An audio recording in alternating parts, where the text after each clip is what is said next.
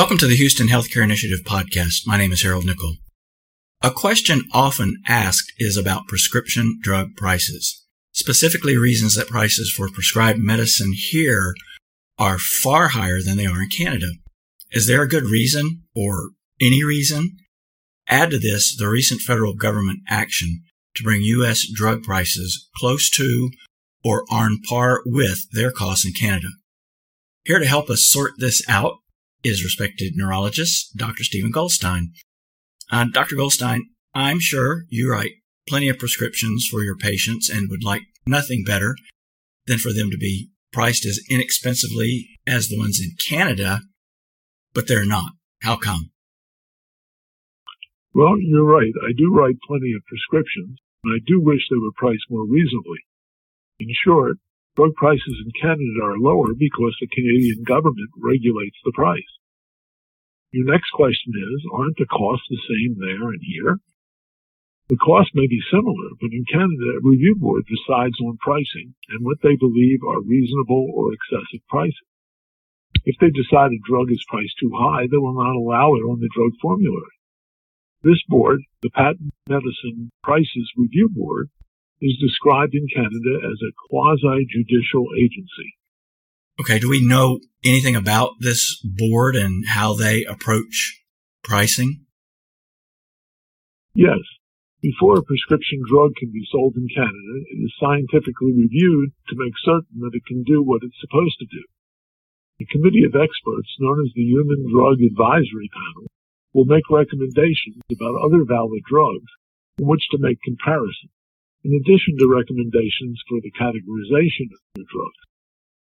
The level of therapeutic improvement of an existing patented drug is used to determine the ceiling price, known as the maximum average potential price at its introduction. Okay, so a Canadian government panel or two decides what the price should be. That's not the case here, though, is it?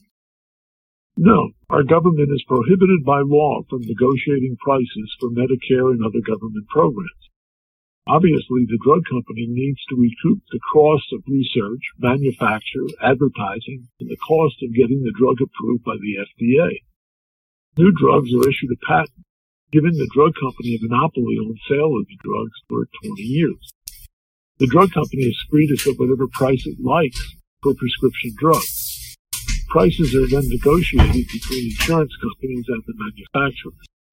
Why do you think the pharmaceutical industry is so opposed to the importation of Canadian drugs? The simple answer is the drug companies are happy with the current system. Large-scale importation would eat into profits and potentially cause loss on patented medication.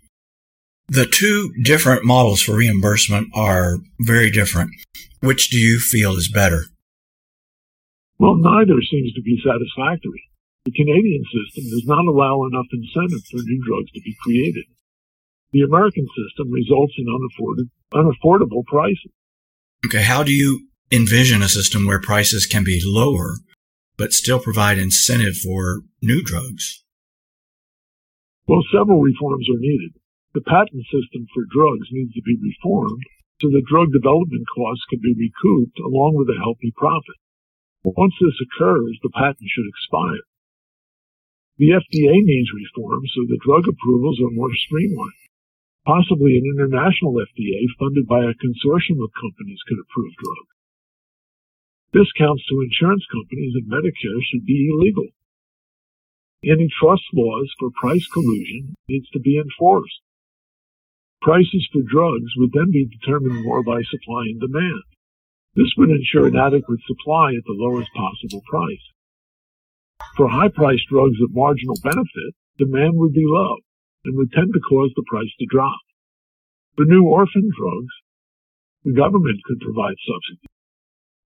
Importing drugs from Canada is not the easy solution envisioned, at least not according to the pharmaceutical industry. That's right. However, given the current broken system, it is the best way for individuals who pay cash to get a reasonable price. Although currently illegal, for individuals purchasing small amounts of the drug, the government is looking the other way. It is also worth noting that some states have been actively pursuing legislative action to promote the importation of prescription drugs for Canada. These include Florida, Vermont, Colorado, Maine, and New Mexico. However, there is more to it than just flipping the import switch.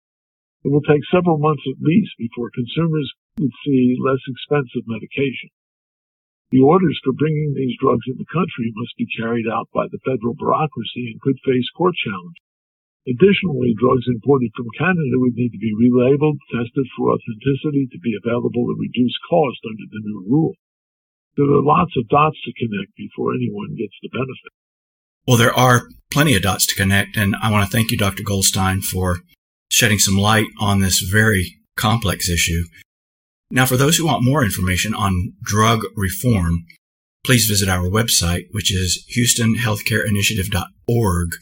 And you'll find several books listed on the site that help explain the problems associated with drugs and pricing in greater detail. And thanks for listening. Tell your friends about our podcast, and remember to come back next time for another edition of the Houston Healthcare Initiative podcast.